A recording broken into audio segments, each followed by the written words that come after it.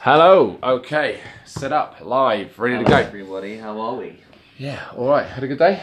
Yeah, it's alright. We are recording a day earlier today because it's Wednesday, am being hideously inconvenient and switching it to today because I am away over the weekend, so I had to rearrange my entire life, basically, to make this work. But we got a podcast in anyway. Yeah, exactly, mate. Yes, this will be the first one with video as well, and these will probably be famous last words, because now I've said it, my phone will probably blow up, which has got the video on it. But well, I haven't recorded the last 2 weeks, but I keep on forgetting to send it over to you, don't I? Well, yeah, that's why I'm taking over, because old Hoggy over here has decided to keep all the media for himself. God, I'm sorry, I don't need to do that. So yeah, if you see it popping up on Will Mapley, the run coach, and all this cool content, well, you know where he's got it from. It's me, I'm sorry. So, what we are going to talk about today is childhood obesity and kids' obesity rates. And this is going to be an interesting one because I have 2 children and Will has no children that you are aware of. That I am yet aware of, yes. Yet aware of. Maybe there might be. Going to crawl out the woodwork after today. Oh, by the way. Okay, where have you come from? Yes. So, it's an interesting one because I suppose up until a certain point, we, and I use the royal we as parents, are directly responsible for everything that our children eat. Everything. Like, you are, in theory, if your child is overweight, pretty much your fault as a parent. Now, there are some obvious, there could be medical conditions and things we have to deal with, but on the whole, you are, if you know, for instance, if my kids say they're hungry, I will decide whether they're going to have something or not, because sometimes they're just bored. And this is an interesting one we can tie into other little habits and things that pick up that you might not have realised that were ingrained in you when you were younger. So don't think eating disorders, think disordered eating. Right, there is a very big difference between the two.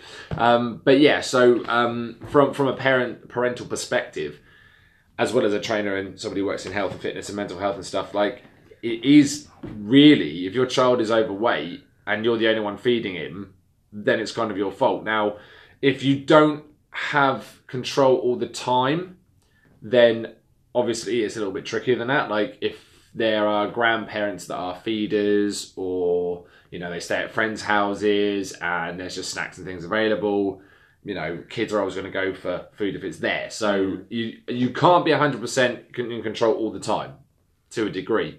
But on the whole, it is down to what you're doing and the control you're taking to make sure that, you know, your children don't become overweight. And it's not easy either. It's a horrible thing to do, because as much as you don't want your kids to become overweight because of the health implications, and obviously there's bullying and all the stuff that comes with that, the other side is you don't want them to get an eating disorder. Like, you don't want to be on their back all the time. So you've got to be really careful how you word things. Like, I mean, my eldest, bless her, she's like me. She's like a dustbin. She'll eat anything.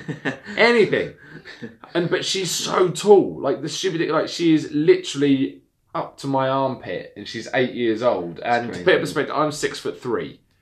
So at 8 years old, my daughter sits at shoulder level on me, and she's 8. So she's very tall. So she burns off a lot of energy without doing stuff, and she doesn't stop moving around. So she is constantly wanting energy. My youngest daughter is Diddy. She's tiny. She doesn't eat very often, but the trouble is with my youngest daughter, she'd just eat shit if she had the opportunity all the time. Yeah. She's not, you know, my eldest likes a meal.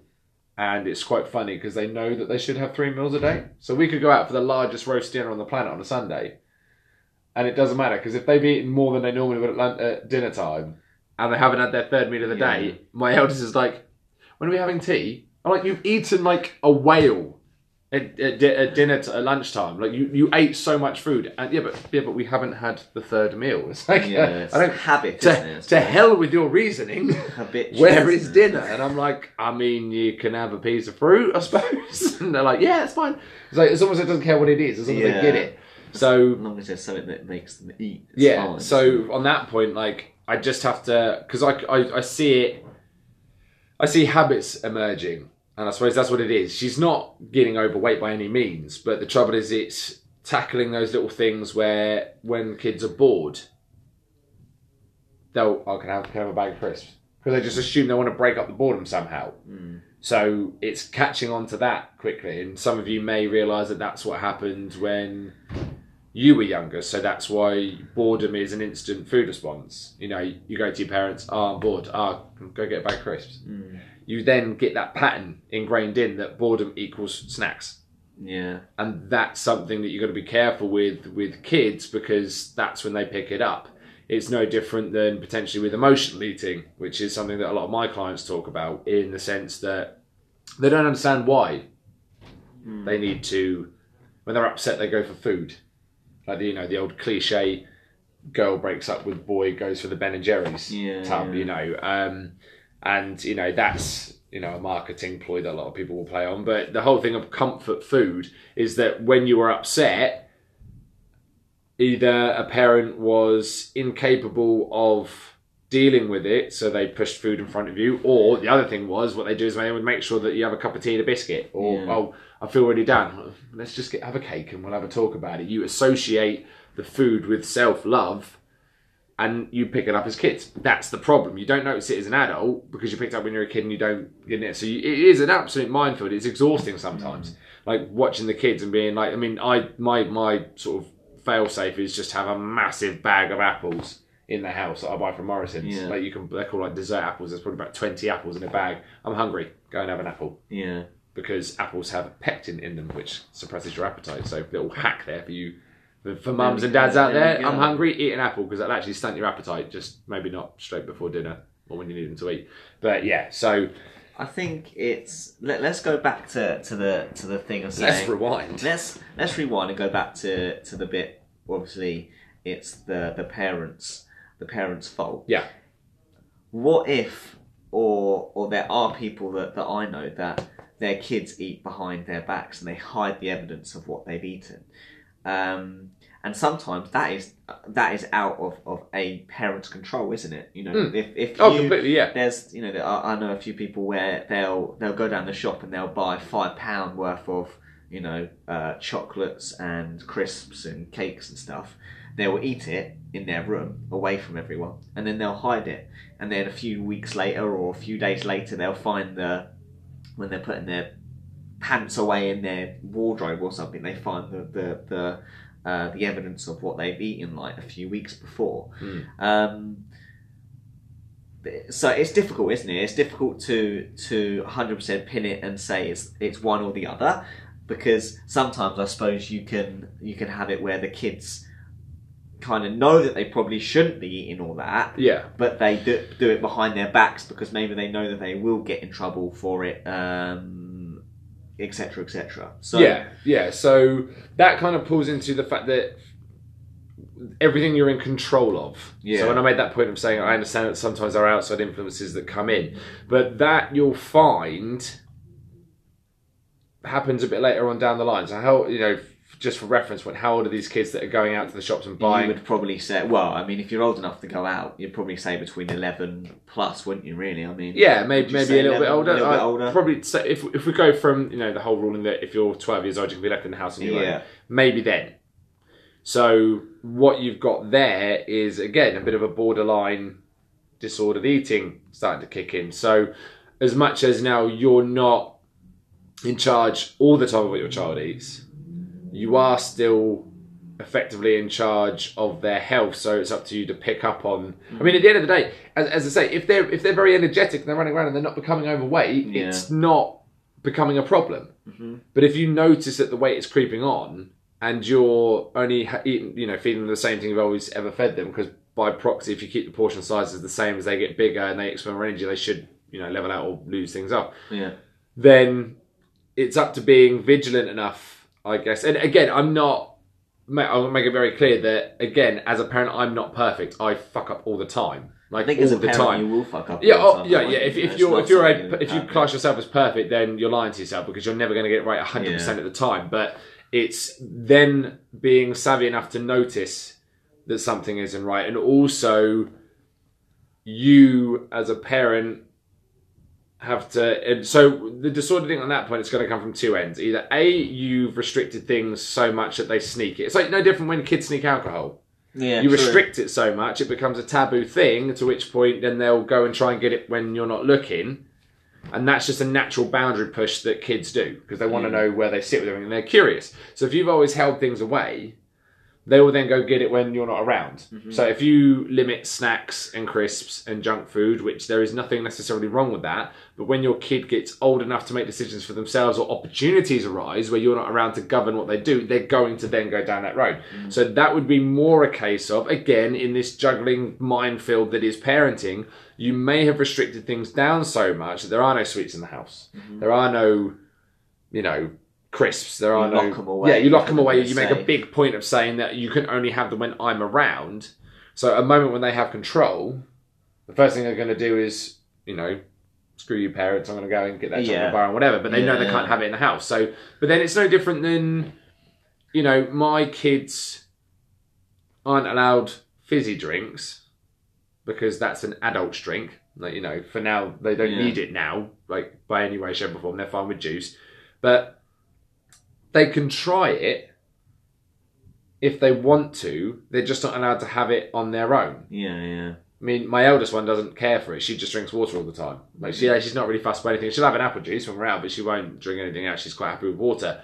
Isla, on the other hand, because she knows it winds me up, will just ask, Daddy, can I have some Coke? No, you cannot. No, not in a million years. You are hyperactive enough as it is. You are not having a sugary caffeinated drink. It's like when I drink an energy drink. Can I have some? Hell no. You will be up for the rest of your life. She probably laughs about it as well. She's like, yeah. But then it's like, well, Nanny lets me have some. And you're like, oh, Nanny. What, full on head. Excuse me, what? What was that? She just dobbed Nanny in there. Yeah, but then the thing is, it's like, again, you have to take it with a pinch of salt. Like, is her nan giving her a full bottle of Coke? No, obviously not. Maybe a little bit in the bottom of the cup. Yeah, like chugging a 2-litre bottle of it. Like, wee, screw you, Dad, I'm going to have all the Coke now. But again, that's the thing. It's outside influences. So if we take back from the initial statement, because it does boil down to parenting techniques, but you are a byproduct of your parenting techniques. Like, for instance, me and my dad had this conversation the other day when he, something came up in conversation, and it was said that Isla gets away with everything, my youngest. And I said, she does get. I'm hard as a parent. I'm an ogre compared to some parents. Like, I am genuinely hard on my kids because they will learn how to behave, and I'm trying to set them up for the harsh reality that is life. And my dad was like, yeah, but you do let her get away with stuff. And I was like, name one time. And he was like, yeah, well, if I've told her off and she's having a moan in her bedroom, you'll go in and sit down and have a chat with her. And I'm like, don't get me wrong, I'm not at one point am I saying what she's done is okay. Yeah. But I need her to know that she can have a voice and explain why she did what she did. It doesn't make it right, but that's because it was always absolutes in my house. And there's nothing wrong with it. I don't, I had a pretty good upbringing as things go. There are obviously rocky moments like in any child's upbringing, but, I'd like to think I'm a well-adjusted individual. But yeah, it's one of those. So the way you parent is a direct byproduct of how you were parented. So if your parents are overly restrictive, you are either going to be equally as restrictive, maybe more so, because you have to put your own stamp on it, or you're going to be throw caution to the fucking wind and let them do whatever they want. Because you were over-restricted and you don't want that for your kids. You always try and do a better job of parenting than you were subjected to, even if your parents were amazing, because you always know there's room for improvements, because you can look back in hindsight. Parents can only do as good as they can do every day, every moment. You're only as good as the moment you're in. You'll lose your temper if you're tired. You'll make mistakes. Your kids might scuff their knees and hurt themselves. They might, hate you at one stage, but that's because you're both reacting to the object at the moment. As a parent, looking back on how you were parented, you're always going to find, there's things that your parents have done, you think, I'm not doing that. Yeah. Or I can do that better. And that's fine, but everything has a knock-on effect. So, we'll do another video on disordered eating, and it'll be up on my YouTube channel that I'm going to do a few more and stuff like that. Because it's quite interesting, because from what I've figured out, looking into research and hypothesizing and stuff, eating disorders that we would have of our generation are actually pre-programmed from our great grandparents. So it's 4 generations back Yeah. that affects how you do what you do. Bloody hell. Because you have to go back that far to determine how you get there, which is it's interesting. I'll go into detail another time because it's like quite time consuming. But yeah, so from a parental perspective, like I will probably screw up about 100 times a month. Yeah. And you just got to ride with it because you won't know you've screwed up until you've done it. So you know you can't be one of those parents that lives in absolute fear of everything because you think, oh crap, like what if I do it wrong? You're probably going to do it wrong at some point, but that's okay because you only do it with the best interest at heart, and communication is key. So with kids sneaking off, or if you notice all of a sudden, like when you go in and you tell the kids to clean their room, and you know if you notice your kids putting on weight, and you're not letting them have anything bad for them, it's clear it's coming from outside. But you've got to be careful how you approach it. You can't just go and accuse people of stuffing food in my kid's face. But then saying that, as a kid, my dad noticed that me and my brother were getting overweight and told us we had to cut things down, explain things to us incredibly plain and simple. You know, we used to go to my grandma's house. She put on a big spread for us because we're growing lads. Yeah. And you'd have your dinner, and then you'd have seconds. And then you'd have a pudding. Yeah. But then we used to save our roast potatoes for later on because you always do too many because you knew we'd eat them. We didn't leave them. We'd claim the ones we wanted, and then when we thought we were hungry again, we weren't. We just knew they were out there. We'd go and eat more. Yeah. We'd go around my nana and granddad's house, and we'd eat dinner. And because we knew we could get around my nana and granddad, we'd get them to buy us chips on the way home, and share a portion of chips and go at it like a fucking pair of vultures.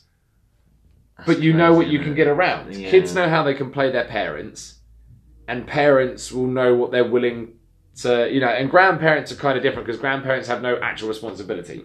Like, as long as you don't die on their watch, they're pretty gold and they can pump your kids full of sugar. My dad does. He doesn't wind me up sometimes. He just agitates them and fills them full of sweets and then sends them back. He's like, you deal with it because ha ha ha. But that's the prerogative of the grandparent, but you've got to work as a team. Now, I actually know somebody whose mum will actively challenge her daughter's authority in front of her kid. I don't think it happens so much now because it's all moved up, but this was, a good, say, 6 years ago, and I'd watch. And obviously I can't say anything because I'm on the outside, but there are some grandparents that are pretty much sabotaging the parenting thing because you tell the kid off and they'll go, oh, don't worry about it. And they'll pull some plum muffin out of their fucking bag or something. After you just told them no, I'll make sure you get one. No. Yeah. The line is there. This is what it is. So, yeah, sometimes it's like your job as a parent, if you're not actively overfeeding the child and as you're pre-programmed as a parent to stop your kid from dying, basically. Like, you want to make sure that it's better the kid be slightly overweight than malnourished, obviously, but you've got to be very attuned to when that's happening because as with anything, becoming overweight does not happen overnight. Unless there's something incredibly wrong with you. Mm-hmm. Like I was speaking to my client the other day, wasn't I? When they said they gained 8 pounds in 2 weeks. And I was like, well, if it was that rapid, there was probably either rapid weight loss beforehand, which means it's come back on, or it could be part of your cycle, it could be you've gone on medication, it could be whatever. But if your child wakes up and they're all of a sudden they're a stone overweight, you've got problems, you need to go take them to a doctor. It's not going to happen like that. It's going to happen over the stage of a couple of months. You're going to start noticing what's going on. But the other big killer, which is why, you've got a statistic there, haven't you? Yeah, so the statistic, obviously this is in 2017. I can't find the one that's in 2019. But, a record number of primary school children are leaving school severely obese, according to a new figure.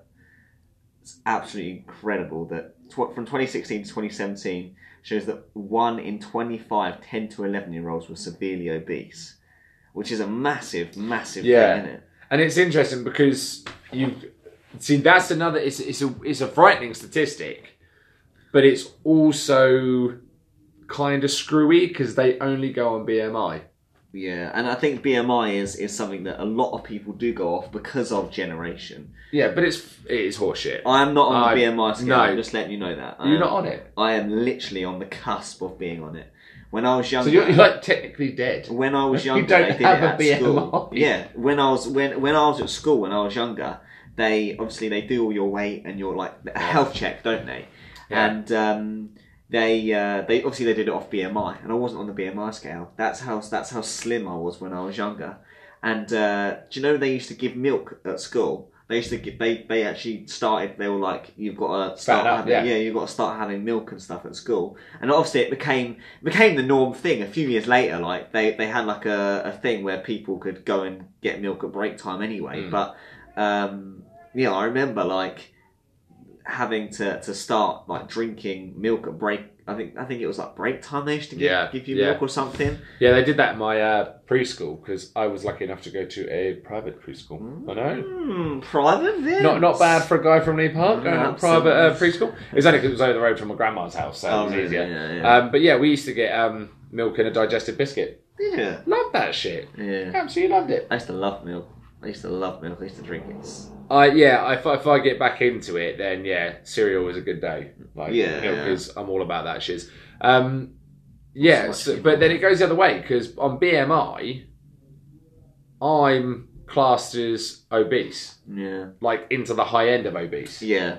Because it's interesting because I actually had a phone call today with a client, and she said because they're going for fertility treatment, they judge everything on BMI. Mm-hmm. The problem is, so to put it in perspective for you, BMI, if you are short, you're fucked. And if you're tall, you're fucked. BMI works if you hit the average height range for your gender. Yeah. If you don't, you're kind of screwed because, I actually did body tracks the other day. I did. I actually had a good result. Yeah. So I've put on 3.2 kilos of muscle mass in a month. Now, again, we're going to take it with a pinch of salt, but that's what the reading said. So I'm 102 kilos right now. Yeah. I'm 19% body fat. So that's not bad. So less than a fifth of my entire being is made up of body fat. Yeah. But because I'm only 6'3" only.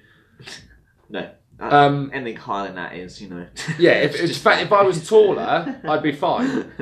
But because I'm only 6'3", I'm sitting on a BMI scale well into the obese category. But this is the thing I actually refused to have my daughter measured at school. Did you? Yeah, well, you can opt out, and I'm like, no, because I didn't know you could opt out. Luckily, obviously being in the industry I'm in, I'm very attuned to my girls, and I can regulate things up and down for them. Like in the holidays, or in the winter when the weather's crappy, I do limit what they're doing because they're not going out so much. Yeah. But in the summer, I'm a bit more liberal because we go out all the time. Yeah. So, but the trouble is because it's BMI only, and it happens. I mean, it happened beforehand. There was a big thing with the Wii Fit when it first came out because it put your BMI up there. It told an 11-year-old girl who was tall for her age that she was obese. Yeah. Like, how devastating would that be? Well, yeah. At 11, when you understand what that means. And she was thin. She was a dancer, but because she had a bit of muscle on her, she was tall. Because girls have growth spurts quicker than boys. Bad, isn't it? But yeah, it just doesn't add up. But yeah, so here's the thing. I lost 4 pounds in a week on a cut once because I did quite a drastic one to check how far BMI fluctuates. I lost 4 pounds and my BMI went down by just under half a point. So, I mean, that's a pretty big jump in a week to lose 4 pounds in a week, even if it's just walk weight or whatever. But to have your BMI not move anywhere, I mean, for some people, that would be the most drastic cut they could do. And how devastating would it be to know that your BMI is barely shifted and have then someone who only works with BMI go, I mean, you need to work harder. Yeah. Harder? I've just lost 4 pounds in a week for you. Yeah. So, yeah, I mean, that's where but a lot of kids are overweight. But the other thing is as well, I mean, it was, not to sound incredibly old, but when I was a kid was when computer consoles probably came out. Yeah. So we were I was in the transition period. So when I got into my early to middle teens, I was never sporty in school. It didn't appeal to me. I was overweight. It didn't work. Anything I liked was swimming because weight doesn't matter. Basketball because I was tall and I could relatively shoot. Not great. And rugby because I was bigger than the other kids, so I could just run down the other end of the pitch. I say run. Sprint. Yeah. But yeah, so the problem is with that is that you have a distraction. And nowadays, gaming is big. It's immersive. It gives you huge things to do. If you're a parent who plays a lot of video games like I do, not a lot, while the kids are playing in their room, I'll jump on my game and whatever. Yeah. But I actually jump on my game to get them off the TV. Strangely enough, what I actually do is I jump on and say, I'm going to play my game now. So they bugger off in their bedroom and play. Really? Yeah, because otherwise they'll just sit on Netflix because TV is so immersive and you've got anything you want to watch. anything. Yeah, that's the issue, Anything isn't you it? want to play, anything you want to watch, everything's on subscription on demand. And it's not like, you know, I mean, I'm a bit old school, but it's not like I go to the shop, spend £50 on a game that I think, right, that's got to last me at least 6 months because I'm not spending £50 again. Kids now will just, oh yeah, I'll just get a subscription service, and they just play all day long. And because it's social now and all their friends are on it, it does cause you to stay in. So again, your job then as a parent, I say your as in mine as well, I'm not attacking, is to limit that time as well. And that's a hard fight to have. Girls are gamers, I'm not saying, I know quite a few, but boys tend to get drawn into it a bit more than girls do. Yeah. And it's hard. It is hard to then, you know, to limit the time and say, no, you're not doing that, because there's a social pressure as well. Because it's like, well, all my friends are playing. And then you do have to have that age-old dad, if all your friends were jumping off cliffs, would you do it? And you're like, well, they probably would. But yeah, so there's a lot nowadays actually stacked against you in childhood obesity. It's like when Pokemon Go came out, wasn't it? All the kids were walking around. But that was great because they can't. Yeah, but it kind of worked. Everybody's step count went up. The fact that they were walking out into traffic and smashing their heads into lampposts because they were staring at their screen too much, kind of swings and roundabouts. But yeah, it's kind of annoying because if I look back on it now, like I wish my biggest regret, if ever I had one, was that I didn't get into martial arts earlier, that I didn't get into playing rugby earlier, because I would have carried it on. On the other side of that, had I done that, I might not be in the position I am now. So you know, you can't regret. Your hindsight's a wonderful thing. But the thing is, at the moment, like it's trying to find something that my kids can both do together. But this is why I've been working a lot on building more of an online presence, cutting down hours and working out my prices to reflect more of the skill set I have, so that actually it's not because I'm being a greedy bastard. I'm charging the right amount so that actually what I can do is get my kids out more and spend time with them, pick them up from school. I mean, as it goes, I'm a bit of an ogre. Like I walk with the kids to school every day. Yeah. Like every day, rain or shine. I don't care. I mean, if it's absolutely blowing a hoonie outside, if my other half has time before she goes to work, she'll drop us off. Yeah.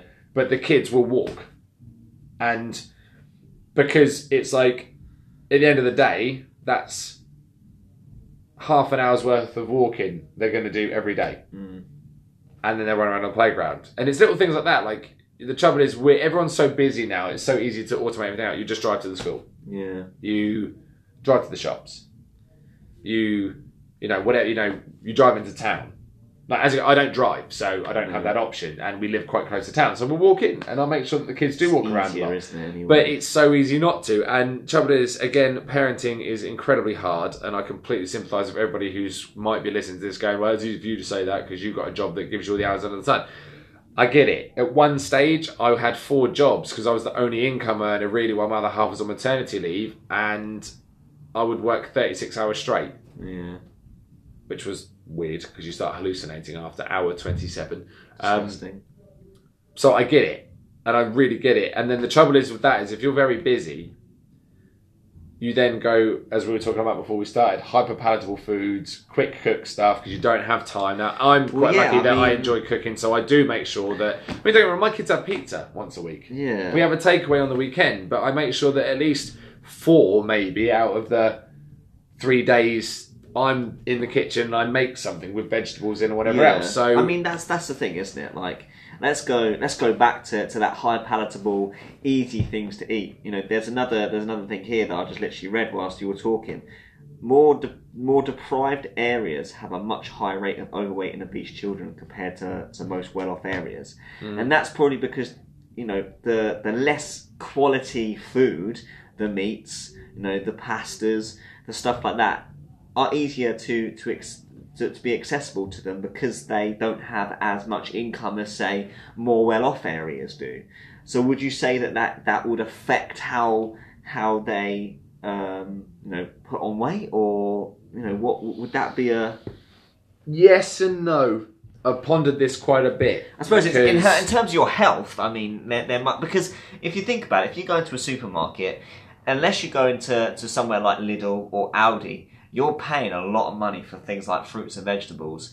The little pallets of, or the little boxes of blueberries are like £1.75 for like, I think it's 100 grams or 50 grams. I can't remember how much they are. So about like 200. Yeah, it's so thinking about those kind of things. It's not very maybe as accessible to those people because they have less income, so they're not going to go for things that are going to be £2. They're going to go for stuff that's going to be nice and cheap. You can just literally maybe bung in the oven and that's it. It's done. You know, in terms of a health related. I'm going to contest that. Okay. Because go ahead. How dare you? Go ahead. Because I think it actually comes down to education. Okay. Yeah, I mean, absolutely. And there's been a real generation shift. We actually spend on average 20 minutes less a day in the kitchen as we did 40 years ago than when our parents were in the kitchen. But do you not think that's because of technologies that enable you to not have to... Partially. So I think that it comes down to a few things. One, we work longer hours at the moment because of inflation and things like that. Like, you can't live off one. You can't have a single income household right now unless you're earning quite good money. Yeah. Like, I mean, Jesus, I think it works out now. You have to be on at least maybe 40k. I would say at a low end. That's a lot, isn't it? To run a house on your own and just enough to be comfortable. That's why, the standards, like, wage down this way is, maybe 15 grand a year take home after tax. I mean, I think because the living wage went up, it's about 18. So if you think you're taking home about 15 each, so, but yeah, say 30,000, 40 if you're on your own, because you've got to make sure you cover all your bases and stuff. With that, you're working a lot. Like, me and my other half are passing ships, but I'm lucky enough that I got into a position where I enjoy cooking because I was taught to cook by my grandparents, by my parents. I've always enjoyed it. If you don't enjoy cooking, it's an absolute arseache because you don't. But then, it's one of the things. But at the same time, if you're not taught that it doesn't have to be expensive to eat healthy, and I think that's the problem, because we're looking at it the wrong way. Because you can say, unless you go to places like Lidl or Aldi and stuff, it's expensive to buy fruit and vegetables. It's not anymore. Just grow them. Ah, but that's time consuming. That's the problem. Yeah, true.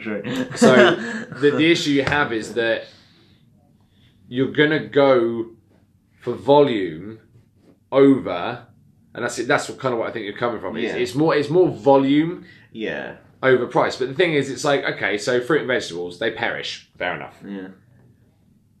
If you buy bags of frozen fruit and veg, it's cheap, it lasts, but, people would rather do chicken nuggets, chips and beans because it can all be done the same thing. Yeah. And I get where you're coming from. There is a thing, but I don't, but the thing is, the funniest thing is in richer areas, if you look at the calorie content of the food that they're eating, it's a lot richer. Yeah. They just eat slightly less of it. Or they're more educated in how much of things they should use because it's that. Or in a lot of cases, they've got somebody else doing it for them. But if you're really rich, I think the reason I would contest that is simply because where I grew up in Lee Park, it is a deprived area. It still is. We didn't have a lot of money in my house growing up. Even till very recently, we didn't have much money in our house between me and my other half. Because we've had the kids and, we've had to pay out for other things and maternity leave and stuff like that, and businesses had to build up. But we always made sure that food was a priority, and I think that's the problem. Because if you are classed, not necessarily you class yourself, but if you are classed as deprived, your sole purpose is psychologically, and I've seen this happen a lot, again, people may not realise this or they might disagree with me, that's fine. But the first thing you're going to do is try and do things to elevate your status. And what people don't understand is actually eating healthily is a huge sign of status. If you can afford to eat things that are going to go out of date in a few days' time and eat them and look after your health and make that a priority, that actually makes you incredibly rich. But the trouble is, we assume wealth with external shiny baubles. Yeah. So you'll make sure that you've got the newest trainers. You'll make sure that you've got the newest phone, because that's things that people can see. And it's a psychological thing, because you're ingrained to be, through social constructs, through media, through everything else, you're targeted to think, if you don't have these shiny objects, you're not as rich as this person. And you're told that you should be as rich as this person. Yeah. And that's the problem. But then it gets to a point where you get to a certain level. You look at the richest people in the world, they look like hobos. They don't care. Like, they've passed that point. But for us on this level, I mean, as it goes, I have a proper crisis with myself. Like, my biggest outgoing, money-wise, is food. Yeah. It always has been, because I like food. But for me, and because that's how my parents viewed it, we didn't have nice trainers all the time. We didn't have the best clothes. Like, if there had been Primark around and my parents were raising me and my brother, good Lord, we would have been tricked out all the time. Because you can get like shirts for £1. It would have been great. But the one thing my parents did always do was make sure that me and my brother were well fed. So that took precedency over the nice shoes, over the clothes. But at the moment, what you see now is kids with trainers that are better than mine.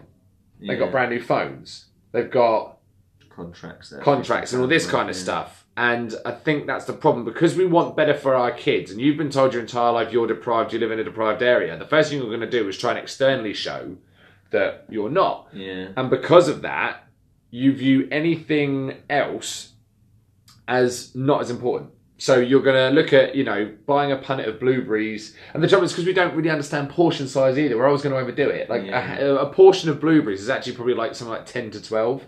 Which, if you had a punnet of 500 grams of blueberries, it'll last you quite a long time. But we don't. We go, plonk, because blueberries taste nice. And you go mad with them. But that's the thing, and society won't tell you that. And as much as you have these programs, you should all eat healthy and blah, blah, blah, blah. In that program, because it's usually on a Channel 4 program, there are 7 adverts then telling you, buy these new clothes, JD, King of Trainers. Do you have these trainers now? Do you have this? Do you have that? And it's 2 conflicting stories. The biggest investment you can make for you and your kids is their health, making sure they eat well, that they're looked after, they're not malnourished. But what you're also told is, pauper, make sure you buy these trainers, other people laugh at you because you've got no money. I think also it's very hard sometimes for parents to get children to eat vegetables. Oh yeah, like they change on a dime as well. That's the other thing. Obviously, I'm not a parent, so I don't necessarily know how it works. But I know I quite liked my vegetables when I was younger, but personally, and I think that's why I quite enjoy them now. But I know many people that have never really liked their vegetables at all, and would have very, very small portions of vegetables. I had a few clients like that as well. Adults that I physically had to wean them onto vegetables. I'm like, try one if you like it. You have to do like a different vegetable a day to see if they like it. Did you like that? No, it was shit. Okay, all right. Next one. Did you like that? Yeah, it was all right. Okay, we'll try that one again. But then, if the thing is, getting your children to eat is stressful. It actually really is, because again, you want your child to eat well. You've made food. They decide they don't like it. They make a big fuss about it. You get annoyed. And then there's that friction all the time. And there's a lot of things. Like kids have this real thing where they're like, my parents used to force this type of food on me, so I can't eat it now. Because I associate it with that. It's like, I personally, there's very few vegetables I don't like, but I'm not a big fan of legumes. Legumes. I don't like peas. I don't like peanuts.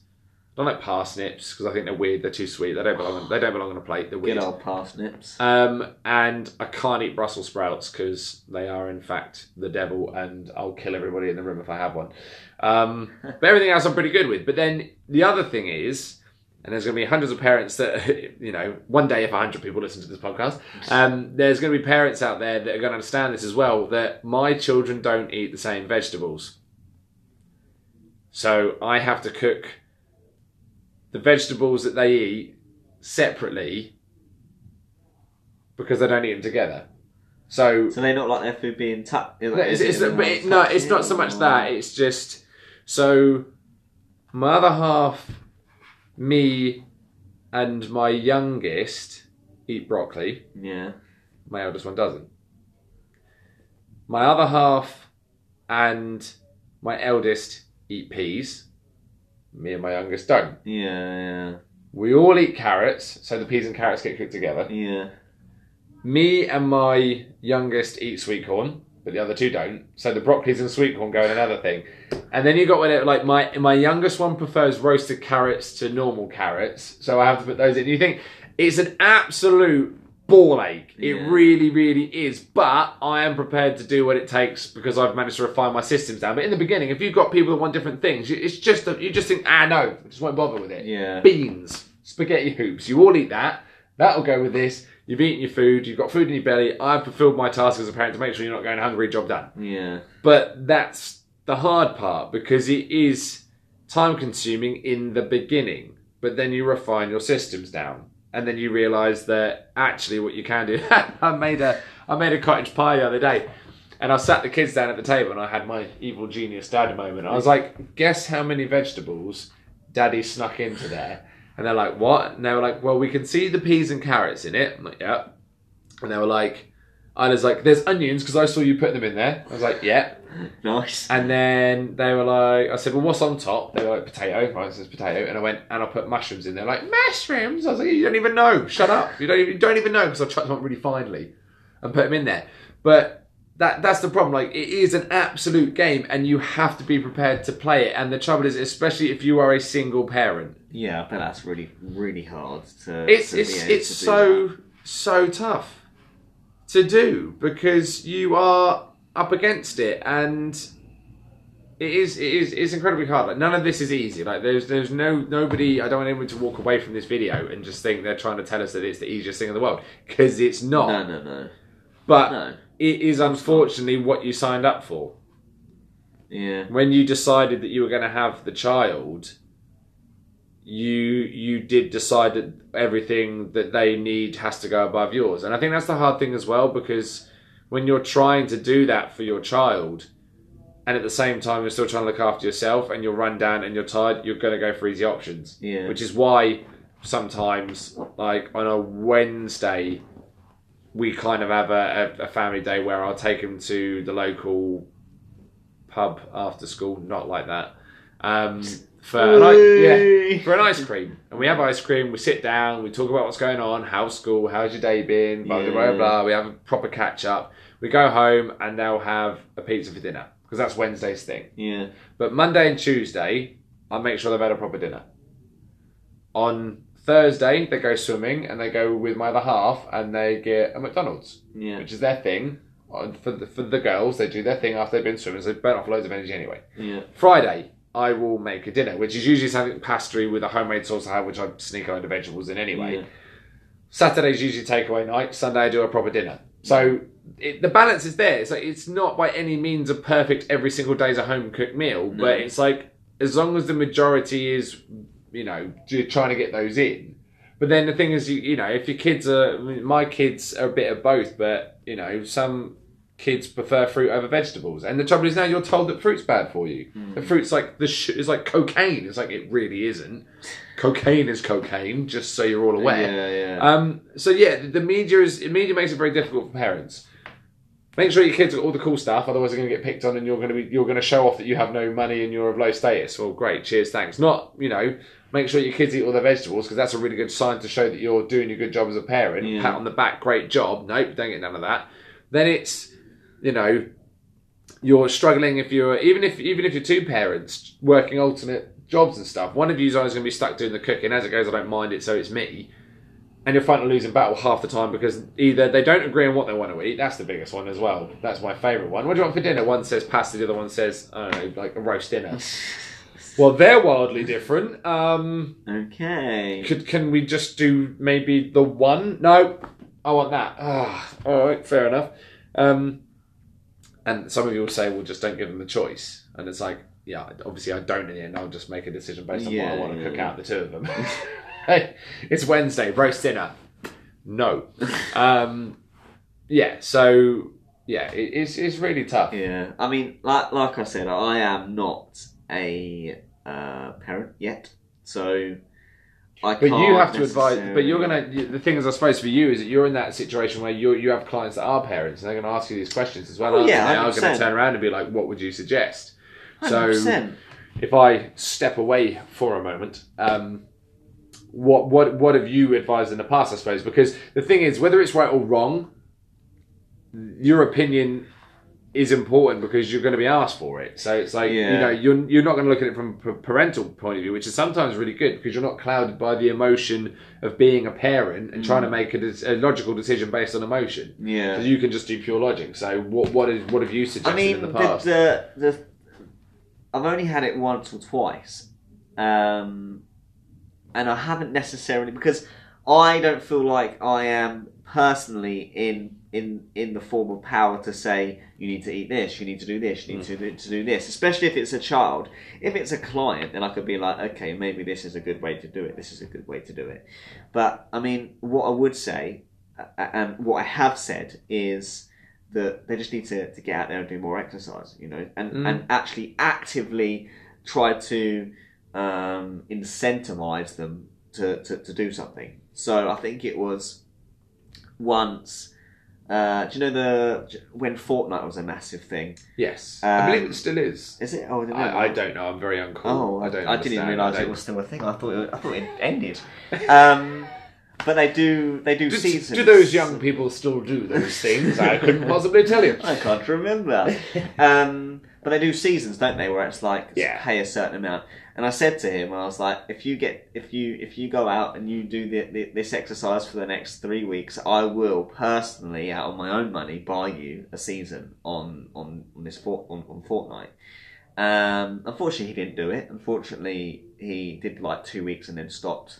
So don't get the prize. So he didn't get the prize. So that's me 30 quid in anyway. But yeah, I mean, I think in a way that's a bad thing to incentivize. In a way, I mean, for someone that's external, that might be fine. But sometimes incentivizing doesn't work. Like, I personally don't really agree with pocket money.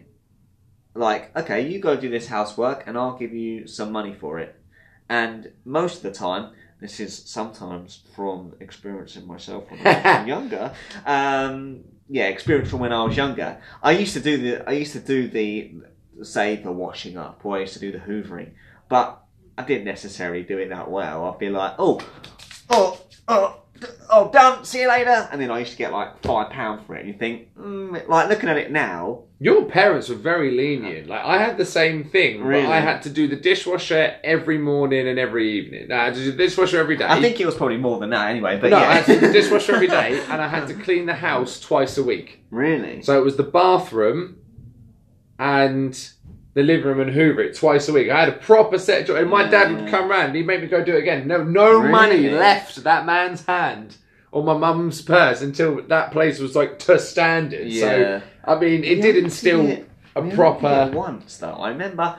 I don't necessarily remember doing it for a long period of time. I remember being quite young and us having like a sheet on the fridge that was like, okay, The so if you do this, you get £1. If you do this, you get this much amount. You do this. We used to get £1.50 a week was our pocket money.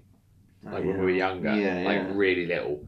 And then it got to the point where, if I wanted to go... Because I used to go fishing with my friends. That was our thing. What we did. So, I had to make sure that I'd completed the dishwasher every day, tidied up on a Wednesday, and done the chores on a Saturday. Yeah.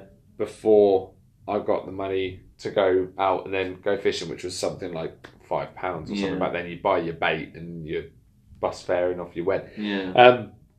But... I don't think incentivising necessarily is a good, maybe, tactic in terms of, if you're good, then, if you go out and you do this... I think it only works if you're willing to take something away.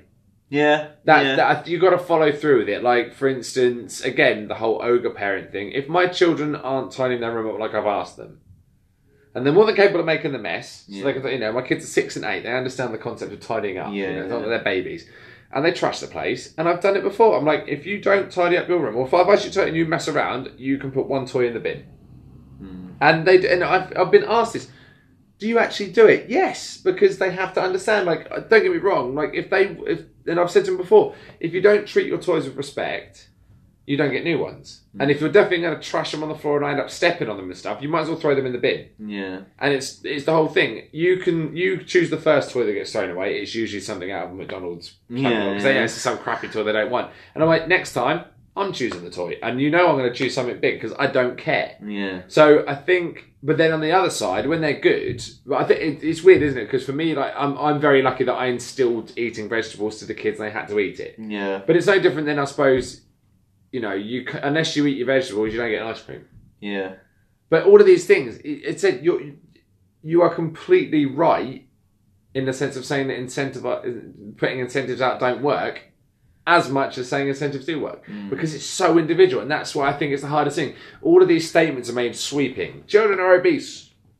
Right, okay, at the same time, though, the rates of starvation in children are now no longer existing, which is actually pretty fucking great. Yeah. Like, you know, not up until very recently, you know, absolute poverty, starving children was a very big thing. There are still starving kids now, and I completely understand that. In a Western country, we shouldn't have food banks. It's as simple as that.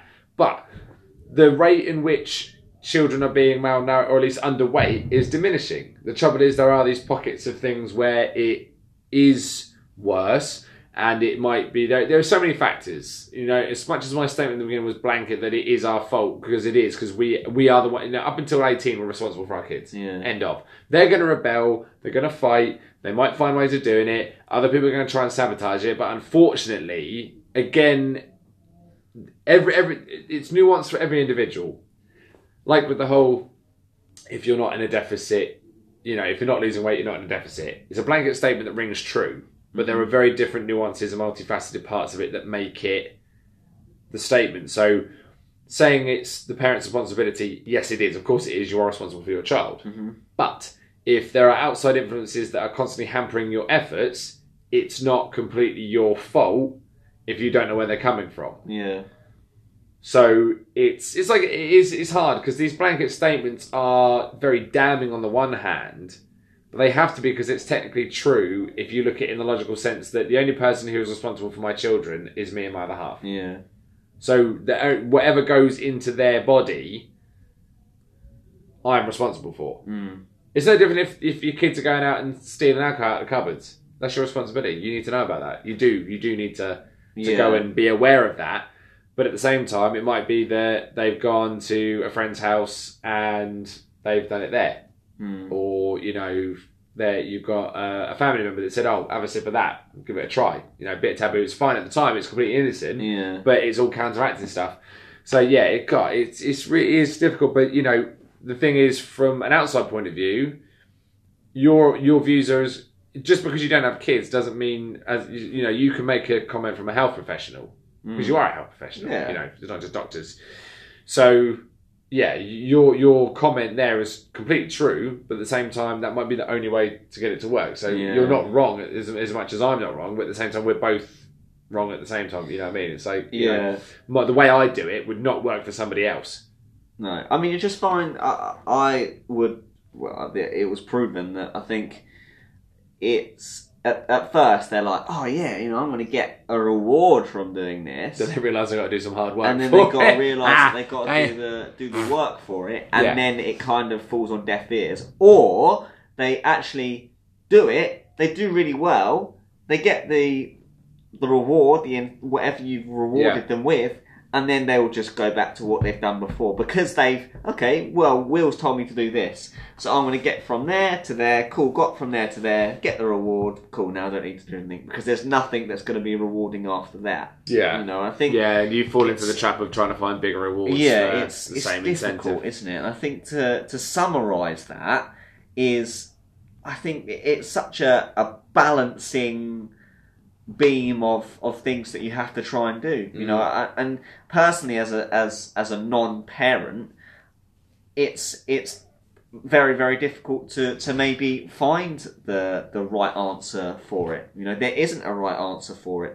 There's you know, you can't say one or the other. And I think, like you said earlier, I think it's really, really sad that in a Western country we still do have people that are on either spectrum. We have people that can indulge themselves, and there are people that have to use food banks because they don't have enough to be able to do that.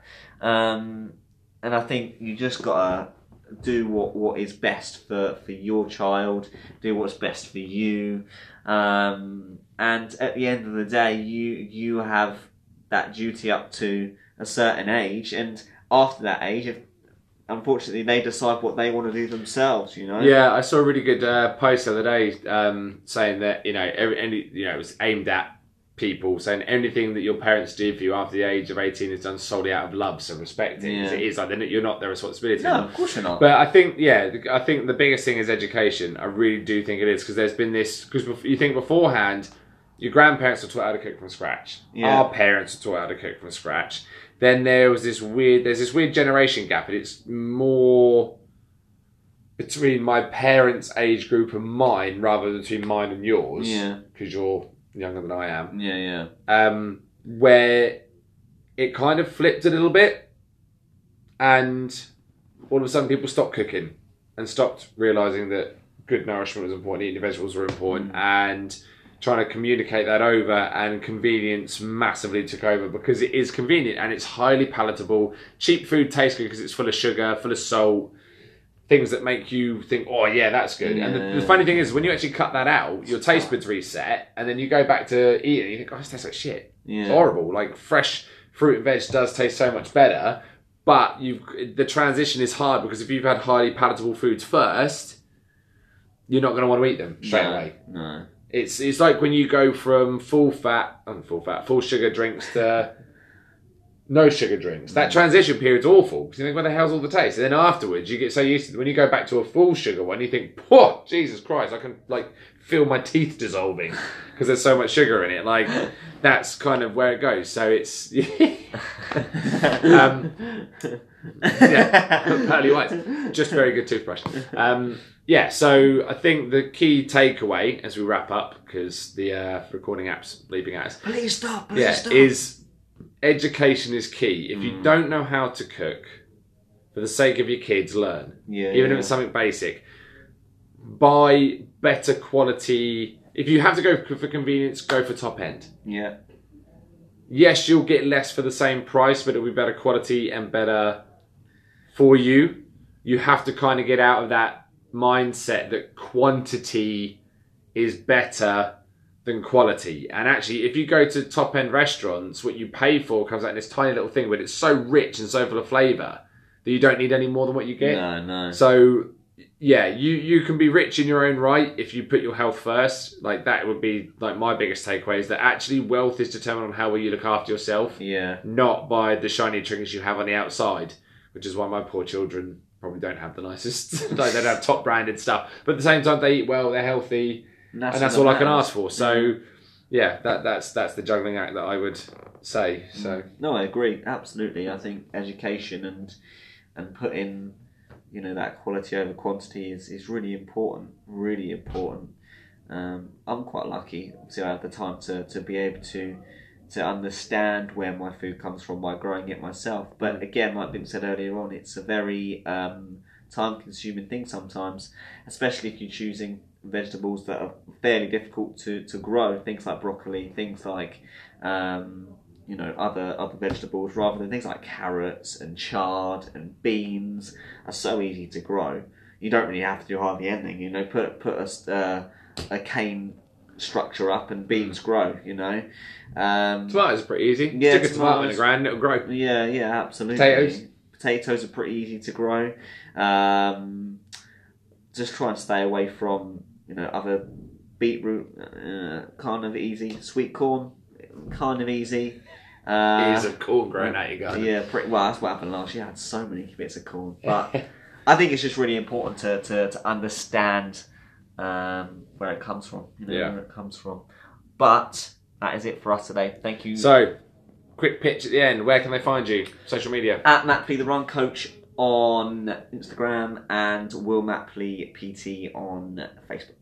Nice. And for me, VS Complete Fitness as all one word on Facebook and Instagram. And if you are already watching this on YouTube, you've already found me. If not, it's VS space Complete space Fitness if you want to find me on YouTube. We put videos up and content all the time. Every day. Lovely, guys. Grind. First video, whole video, no problems, because I did it. No, it's not. So, thank you very much for listening, guys, and for watching for the first time, and we will see you next week. Ciao, ciao. Goodbye. That was good.